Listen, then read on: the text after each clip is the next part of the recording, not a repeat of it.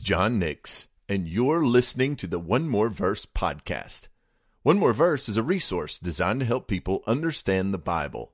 The passage for today is 2 Timothy chapter 3, verse 10 through chapter 4, verse 8. Having a role model is so beneficial, and Timothy had had the benefit of many role models in his life. As Paul writes this letter to him, Paul himself has been a role model, and he tells Timothy as he speaks these words of grace that Timothy has followed in his teaching, in his conduct, his aim in life, his faith, his patience, his love, his steadfastness. He reminds him of all these persecutions that Timothy was well acquainted with.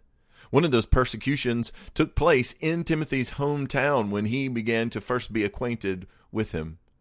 He wants to remind Timothy that God has been faithful and he's rescued him from all of those persecutions. And he even gives him a little aside to say, and now my son in the faith, you need to remember that if you really desire to live a godly life in Christ Jesus, you're going to be persecuted. He tells them that you've got to continue in what you've learned. For as we think about Timothy and his role models, he had his grandmother and his mother. He's had the Apostle Paul, and he was acquainted with the Scriptures from his childhood. And it's those Scriptures that make him wise for salvation through faith in Christ Jesus. I love, this is one of my favorite verses when you get to verse 16, and it says that every bit of Scripture is breathed out by God, and it's profitable for teaching, for reproof, for correction, for training in righteousness, that the man of God may be complete, equipped for every good work. You see, God has revealed himself in the Scripture. And for a lot of people, they want to sort of invent God. They want him to be this easily palatable, politically correct God. And so sometimes they will speak about what they think he is like, or they'll try to qualify God by their own personal experience as if they can define God and place him in a box. But the truth of the matter is, God's told us who he is.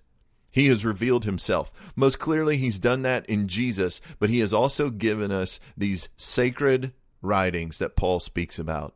And Timothy, the Older Testament, was acquainted with these for as long as he can remember. And for some of you listening, you've had the benefit of growing up in a godly home where people have not only taught you the word, but they've taken you to church and you've regularly heard it. For some of you, the Bible is a brand new thing and you're just trying to figure it out. Regardless of where you are, it's just important to remember that Scripture is alive, that God breathed it out, that the Bible is what tells us who God is and how we are to live. It is the Bible that profits us. It's the Bible that we need to be taught from in our homes and in our community groups and in our churches. It's the Bible that we must use for the reproof of others, to correct false doctrine. It's the Bible that we need to train ourselves in righteousness. Scripture is essential to our lives. And as Paul gives these instructions to his young son in the faith, this apprentice, if you will, Timothy, he charges him. He charges him in the presence of God in Christ Jesus, who is to judge the living and the dead. He tells Timothy, you preach the word.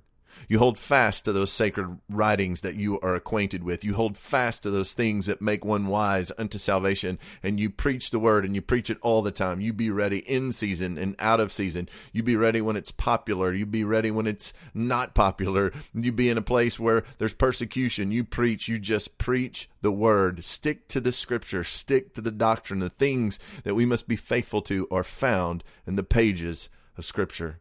He tells him that for those that he ministers to, that he's to reprove them, to rebuke them and exhort them, but it's to be done with patience. The goal in rebuking someone and exhorting someone is that God in his kindness might rescue them through repentance from the sin that has bound them and held them captive. And he wants Timothy to know that people are not going to endure sound teaching.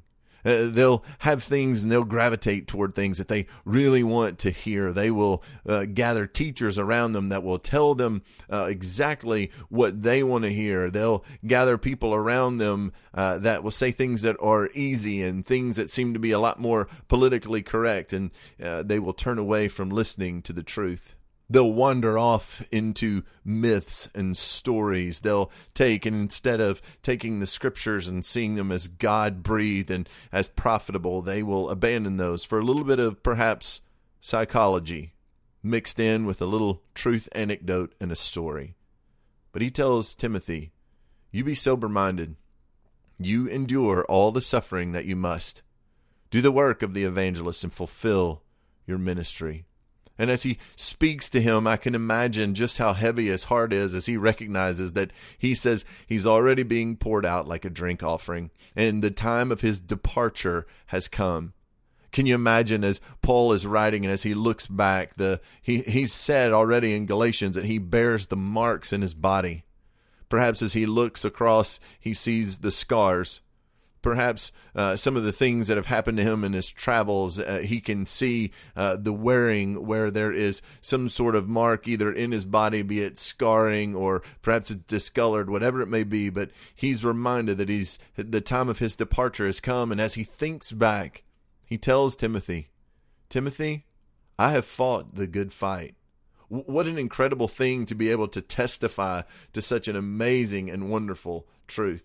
He tells him that he's finished the race. That doesn't mean that he's made it all the way there, but it means that as far as his race is going, the end is in sight. He's held on to the faith. And so he knows, and that faith that he clings to, that there is a crown of righteousness that awaits, and that the Lord, the righteous judge, will give him on that day.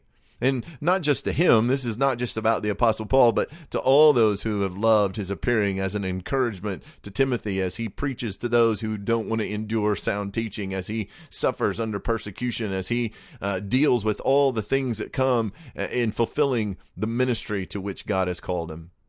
In all these things, what an incredible role model he's had.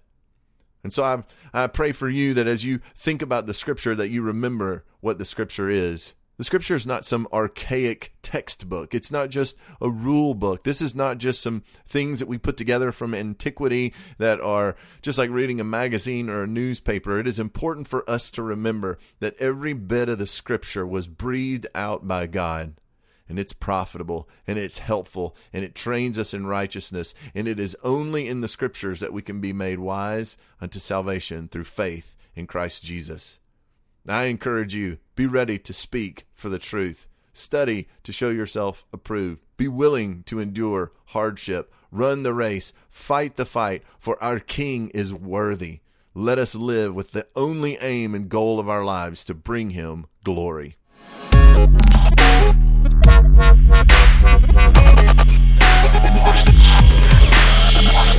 Thanks for listening to the One More Verse podcast.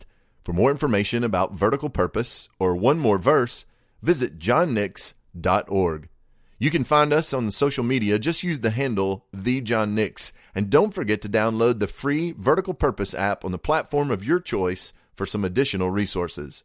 Thanks again, and join me tomorrow for the One More Verse podcast.